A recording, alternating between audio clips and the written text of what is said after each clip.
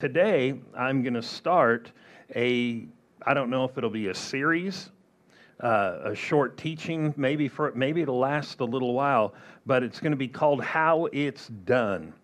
And the greatest thing in life is doing God's will. So we're going to look at Jesus' life, how he did it. And if you're not familiar with the Bible, maybe, you've been told a certain thing like, that Jesus did everything that he did on the earth. He did it because he was God.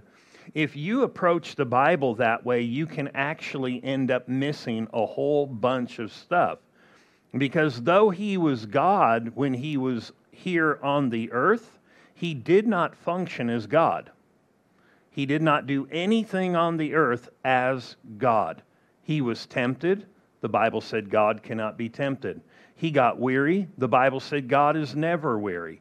The Bible talks about different things that Jesus did, like God knows everything. Jesus didn't even know who touched him when that virtuous power went out of him to heal a woman. And he said, "Who touched me?" And he looked around on the crowd to see who had done it. And so we can see by those scriptures and many others, matter of fact, it said he grew in knowledge. Well, God knows everything.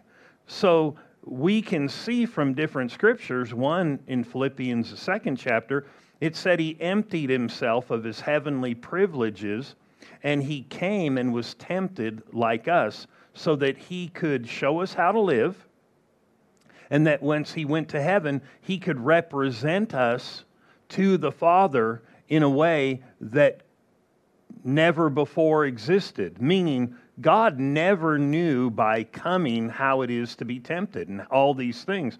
So God came in the flesh, Jesus, he was tempted. You with me? And he went through all these different things. He was weary, he was hungry, all the things that God in heaven never would deal with. And so then he died for humanity and rose again from the dead. And so the Bible tells us, and the early disciples and, the ones that traveled with him said that Jesus is our example how we ought to live this life. So if we are looking at Jesus and saying he's our example, but he did it as God, we could all say, time out. I can't do that. I can't do that. Impossible. I can't do that. But when you start really looking at Matthew, Mark, Luke, and John, you recognize real quick that Jesus didn't function as God. But somebody said, but what about all those miracles? Those miracles, Jesus said, should carry on. But what happens when we think, well, it's only Jesus who could do that, or the early disciples, then we don't even trust that God can do a miracle today. And so we need to maybe reevaluate what the Bible has to say. And so we're going to begin here in John's Gospel, the 4th chapter. If you have a Bible there, you can turn to it. Or maybe if you have an app on a phone or something like that, and you're not watching this on your phone, you can turn to John, the 4th chapter. And we're going to look at one of the things, or how it's done the way Jesus did it, and some foundational things that Jesus did, or ways he held, attitudes he kept. And so in John 4, verse 31, we're going to begin reading here, and it says this, "And in the meantime, his disciples urged him, saying, 'Rabbi, eat.' They had come back to him. He was there while they were in the city, and he came back, and they thought he's hungry, and because he hadn't eaten. And verse 32 said, "But he said to them, 'I have food to eat of which you do not know.'" They didn't know, but they had food. And he said, "I've got food, but it's food that you don't even know about." Therefore, the disciples said in verse 33 to one another, "Has anybody brought him anything to eat?" So they're thinking, did somebody else go to Subway and get him a sandwich? Or what's the deal here? Because We were the ones who were sent into town. We were the ones who went and got the food, and now we're bringing it back to somebody else, and there's nobody else there. So thankfully, Jesus didn't stop, but he went on to talk. And he said this in verse 34, because if it was me, I might have thought, I'll play a prank on him. Thankfully, he didn't do that for our sake. It says in verse 34, and Jesus said to them, my food is to do the will of him who sent me and to finish his work. So it's interesting here that he said, my fulfillment in life, my meat, my spiritual sustenance is found and experienced in reality when I do God's will. Notice he didn't say, I automatically have it because I'm Jesus. He said, in doing the will of God, that is where I have a meat or a fulfillment where it's like food. How many people don't realize this very thing, that if they don't follow God's will, which all humanity is designed for, obviously they need to come to know Jesus and receive Him. But then once you come to know Him, that doesn't mean you're eating of what is fulfilling. Because you can give your life to the Lord and then not eat this meat that is afforded to all by doing God's will. And so we're going to talk about this fundamental thing as a Christian or a non-believer coming to know the will of God. And we know the will of God is that all people first would be saved and come to know the Lord and then walk with Him. So there's an initial will that we need to spread to the whole world. Now, not everybody will do that will, even though it's God's will. That's an interesting thought right there. And then we need to know this: once we've come to know the Lord, we should pursue to do His will, because there is a fulfillment there that is nowhere else. And Jesus said it like this: I'm filled, and it was a spiritual filling, by doing the will of God. And He said, doing it made me eat. Well, I don't know about you. After I eat, I'm fulfilled or filled. You know, a shorter part of, fulfilled. I'm filled. And anybody who lives in God's will, finds there's a fulfillment. Every person who gives their life to Jesus right off recognizes, man, there's something to this. But you've got to continue on doing His will or doing His purpose, or you don't eat what you should be eating, which means you're not being filled or fulfilled. And so I want to talk about this. Even in Jesus' life, there were challenges that He faced along the way to stay in God's will. Now, if He was God, the Bible said, and He is God, but He didn't function as God, because the Bible said, in God there's no changing whatsoever. No shadow of turning with Him. He is constant and consistent. In the Bible said this: God cannot be tempted with evil. Jesus was tempted with evil. So in other words, this is something that was unique to Jesus. He came here to be a human anointed by the Spirit and then carry out God's will, but God's will was not automatic for Him. And though He entered into it, there were challenges along the way. And if there were challenges for Him and they were told about, I'm so glad the Bible told us. Because otherwise, I would think, wow, Jesus, He just did it. He never was challenged in His walk. I mean, but if you really read the Bible, you recognize Jesus was challenged a lot. But he showed us how to live in victory, and how to overcome. So in Luke, the 2nd chapter, we're going to look at some challenges, and I encourage you to follow along in the scriptures and look at these, because these were real challenges that Jesus faced concerning the will of God. So turn to Luke's gospel in your Bible, Luke, the 2nd chapter, and we are going to read from the 41st verse on, 2:41. It says this, "And his parents went to Jerusalem every year at the feast of Passover."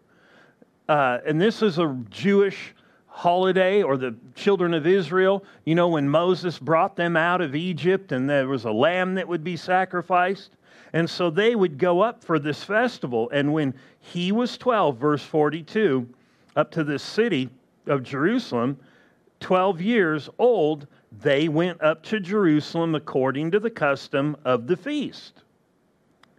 And so he's a 12-year-old. 12, wonderful age, right?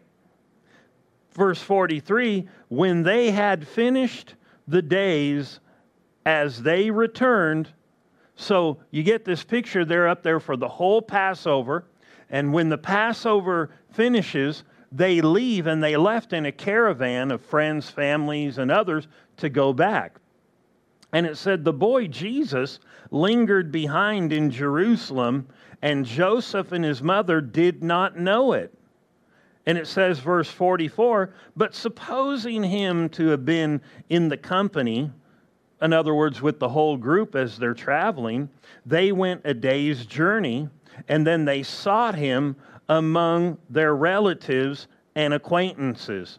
So when they did not find him, they returned to Jerusalem to seek him. Now, here's an interesting thought. They're going back looking for Jesus. I don't know about you, but if you, like Joseph, had an angel appear and say, your wife is with child. She is a virgin, she'll conceive, Son of God, going to be born. Angel appears to her. You found favor in the sight of God. You shall be with a child, you're going to be carrying God's kid. They both know we're carrying God's kid. Even their relative comes over with John the Baptist in her womb. And when she sees Mary, the baby leaps inside and goes, the Spirit of God came on him from that time forward when, they saw each other and said, oh, blessed are you. You've got the Son of God. God's in you. Going to be born. Now he's 12 years old and they've lost him. Now, how do you go pray? God, we lost your kid. We were traveling somehow, uh-oh. And so they turn around and they head back. Verse 46 says, now so it was that when 3 days, I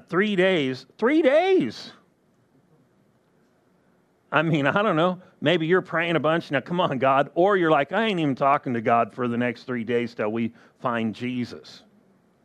But whatever it is, it says now, so it was that after 3 days, they found him in the temple, sitting in the midst of the teachers, both listening to them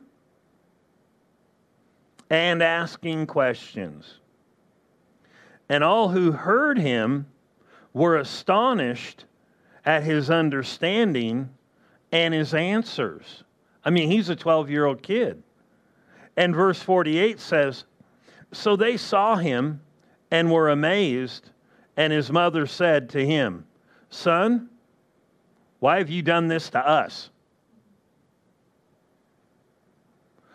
The family shows up and says, why aren't you thinking about us?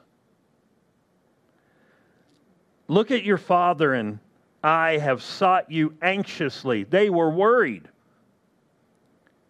And he said to them, why did you seek me? You're our kid. We're responsible. But notice this, did you not know that I must be about my Father's business? So we see here as a young child, Jesus was purposing to live out God's will and be about God's business. And his family, he had to deal with family.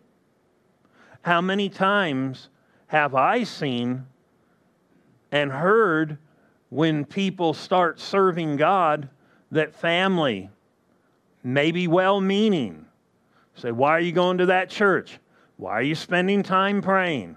Why? You know, they were bothered that you were living wild before. Now they're bothered you're religious or whatever they want to call it.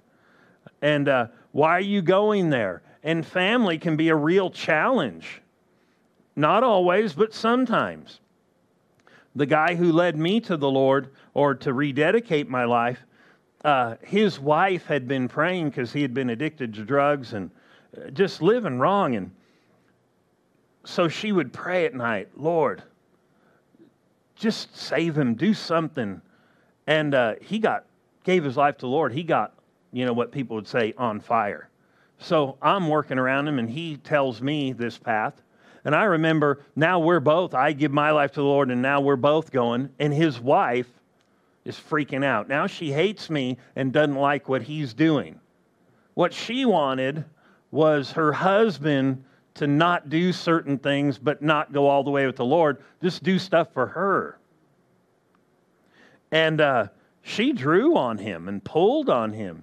And to stay strong, he had to purpose to follow the Lord. And well-meaning people sometimes may say things that in family that they may not realize is a challenge to your faith. But if you'll stick with it, you can believe God, trust God, and your family come in. Going backwards does not help. And Jesus knew, my purpose here on the earth is to do God's will. And he said, don't you know this? And so we need to recognize sometimes family. Not always, but there can be, and we can be kind to them and loving and pray and believe God. Here's another thing. Sometimes close friends or even people who are religious, and this is an interesting one, can try to pull you the wrong way when it comes to God's will. Jesus had this happen in Matthew 16. And you would think that, so to speak, another church member or a Christian or, another believer would definitely not lead us astray. And I think sometimes people don't realize, we don't have to go to church this week. We don't have to do this. We don't have to do that. We should just go do this. And I'm cool with people doing vacations. But we need to recognize, is this ultimately going to start drawing me away? And what is the motivation behind it? And here in Matthew 16:21, real fascinating.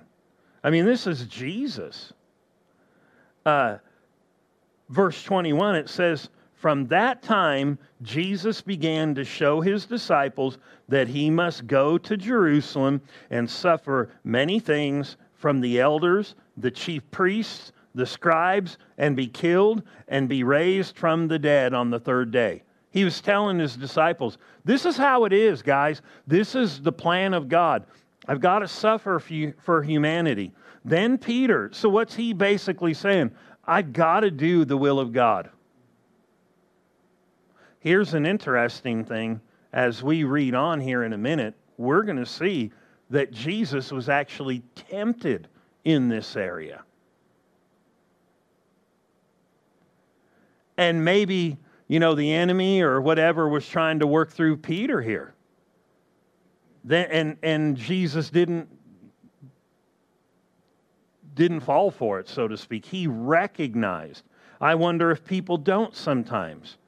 Then Peter took him aside and began to rebuke him. Who? Jesus he rebuked, saying, far be it from you, Lord. This shall not happen to you. I'm not going to let this go down. You can't do this. And he turned and said to Peter, "Get behind me, Satan."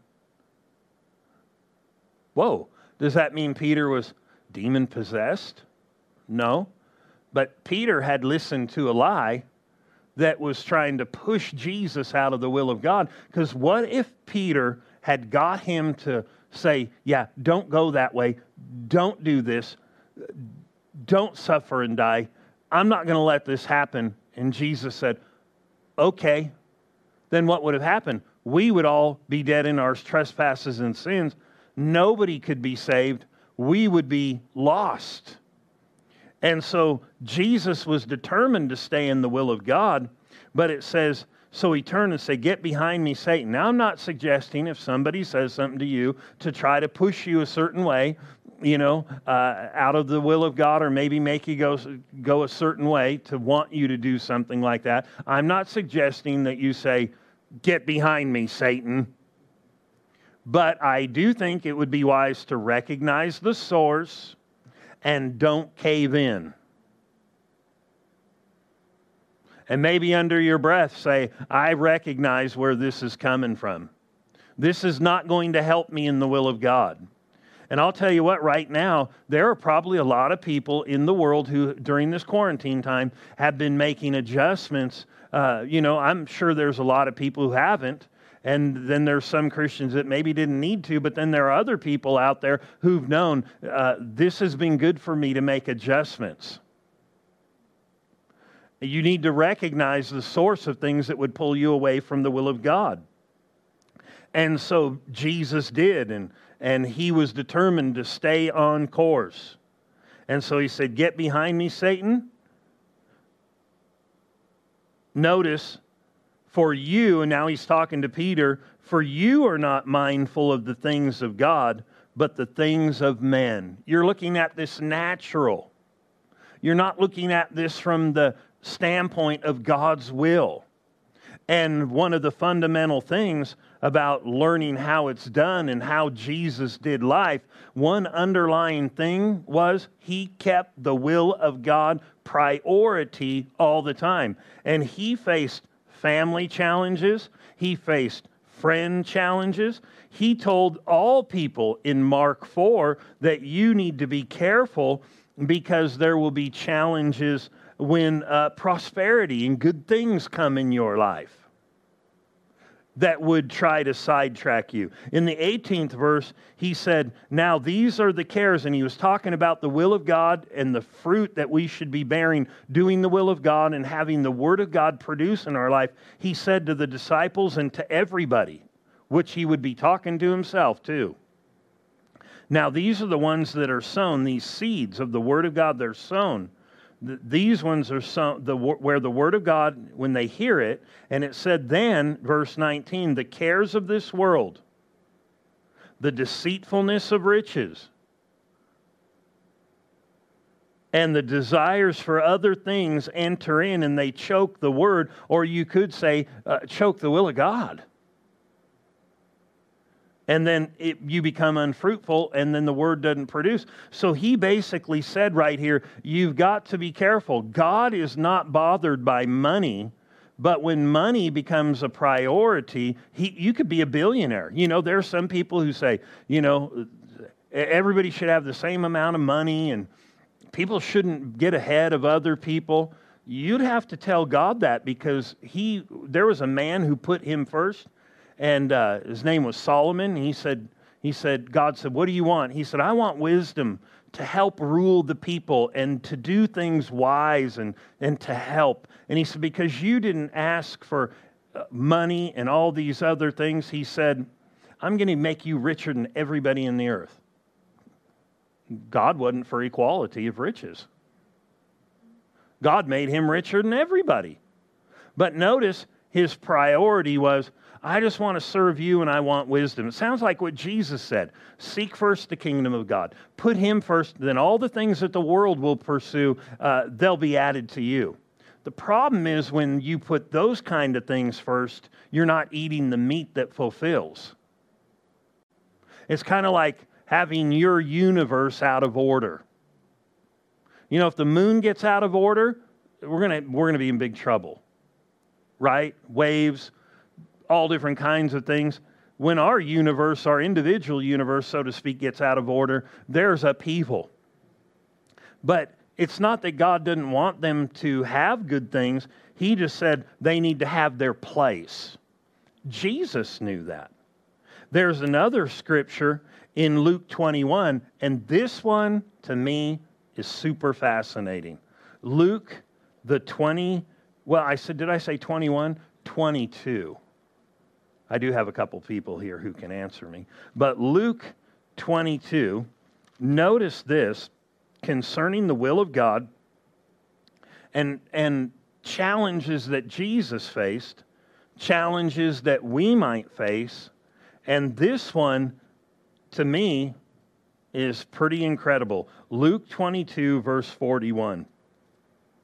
And it says, "And he withdrew from them about a stone throw." What happened was, this was before Jesus was going to die on the cross. This is why I said when Peter said, "Hey, I'm not going to let you do this," Jesus was being tempted and tried to move out of the will of God and do. And it'll prove it right here. And so he said, "You guys pray. I'm going to go here and pray." And it says he was a stone throw away, and he knelt down and he prayed, saying, "Father, if it is your will, take this cup away from me." In other words, one of the Gospels said, if there's another way to do this, let's do it that way. Then here it says, "Nevertheless, not my will,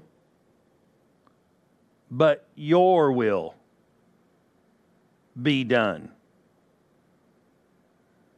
He, in prayer, here was getting his will settled. He knew what God wanted, and he was saying, if there's another way, let's go that way, but nevertheless, I want your will. Well, he prayed this way, according to other writers, 3 times for like an hour. And then here when it said he finished this time, it said in verse 43, "Then an angel appeared to him from heaven and began to strengthen," or was strengthening him. He made a choice, and God backed that choice. And what's interesting is he told Peter, one of the disciples, he said, "You're going to enter into a temptation. And so I want you to pray." He said, "The spirit indeed is willing." In other words, you want to deep down, but the flesh is weak. Or in other words, you're going to have to deal with your will and your mind. So if you will take the time to pray, you can be strengthened and stay in the will of God. When what happened? Jesus got done, went back to Peter, and every time he went back, he's sound asleep. Snoring, or sawing logs, whatever you want to call it, he's sound asleep. And Jesus knew that there was going to come a day where he was going to be challenged with the will of God and following him, and he was basically helping him and giving him a remedy. You know, anytime somebody struggles with the will of God, there are sometimes people know, I need to go do this, or I need to be in this place, I need to be there, and I'm not there, but they don't take time to set their will and pray, so that when they get up from the time of prayer, that whatever assails them and comes against them, they're able to stand. They're able. And Jesus gave an example, and he followed God's will from day one all the way to the end. And it was not without challenge. And the fact is, he was trying to teach the disciples, you can do the exact same thing. And he told them, here's what you got to do right now, Peter. And where Jesus continued on, he even told him, your spirit's willing, He basically said, Peter, I know inside you want to do this. So he said, pray, spend time. Anytime you're struggling with the will of God, it's good to pray. It's good to be reminded, this is what God wants me to do. Because ultimately, through every generation, we've always needed to do God's will. But in the day and age we live in, we could be real close to His return, and there's no time to fool around or allow ourselves to be taken advantage of by circumstances and different things that would come. And so I'm going to go back here, if you will, to John 4. We read these verses at the beginning. John's Gospel, the 4th chapter, concerning God's will. There is just something about fulfilling God's will. In the Bible, there's a scripture that talks about how at the end, that what we should all endeavor to hear is, well done, thou good and faithful servant. What is a good and a faithful servant? One, they're a servant. They're willing to serve and serve the Lord, because that He said, well done, good and faithful servant. So it's one who serves, but it's one who serves the Lord. It's not just that you're serving other people, but in that you would. But He said, good and faithful servant, enter into the joy of the Lord and enter into these things, and there's reward. Well, I don't know about you, but I want to hear well done, good and faithful servant. If you say, well, I'm not too big on that, well, you're like Peter. Deep down you do. Deep down you do. And so we need to pray. And so, because that's what ultimately it's about. Man was made to fellowship with God, walk with God, do God's will. Anything outside of that, you don't eat the meat. Remember, John 4 says this in verse 31, or verse 32, but He said to them, I have food to eat of, which you do not know. And I'm so glad He clarified what it was. He said, therefore they said, well, where did He get this food? Verse 34, Jesus said to them, my food is to do the will of Him. To live fulfilled, doing God's will and eating the meat or heavenly sustenance that we're supposed to is not without challenge. Know this, anybody who has gone any distance with God and continued on has faced challenges. Jesus, the disciples, and anybody around you. It may not be glamorous, but I'll tell you what, to face a challenge, but the Bible tells us to count it all joy. Why? Because when you face it and do it right, man, it's the best thing ever. We stay eternally, our perspective, I guess, is kept correct on eternal things.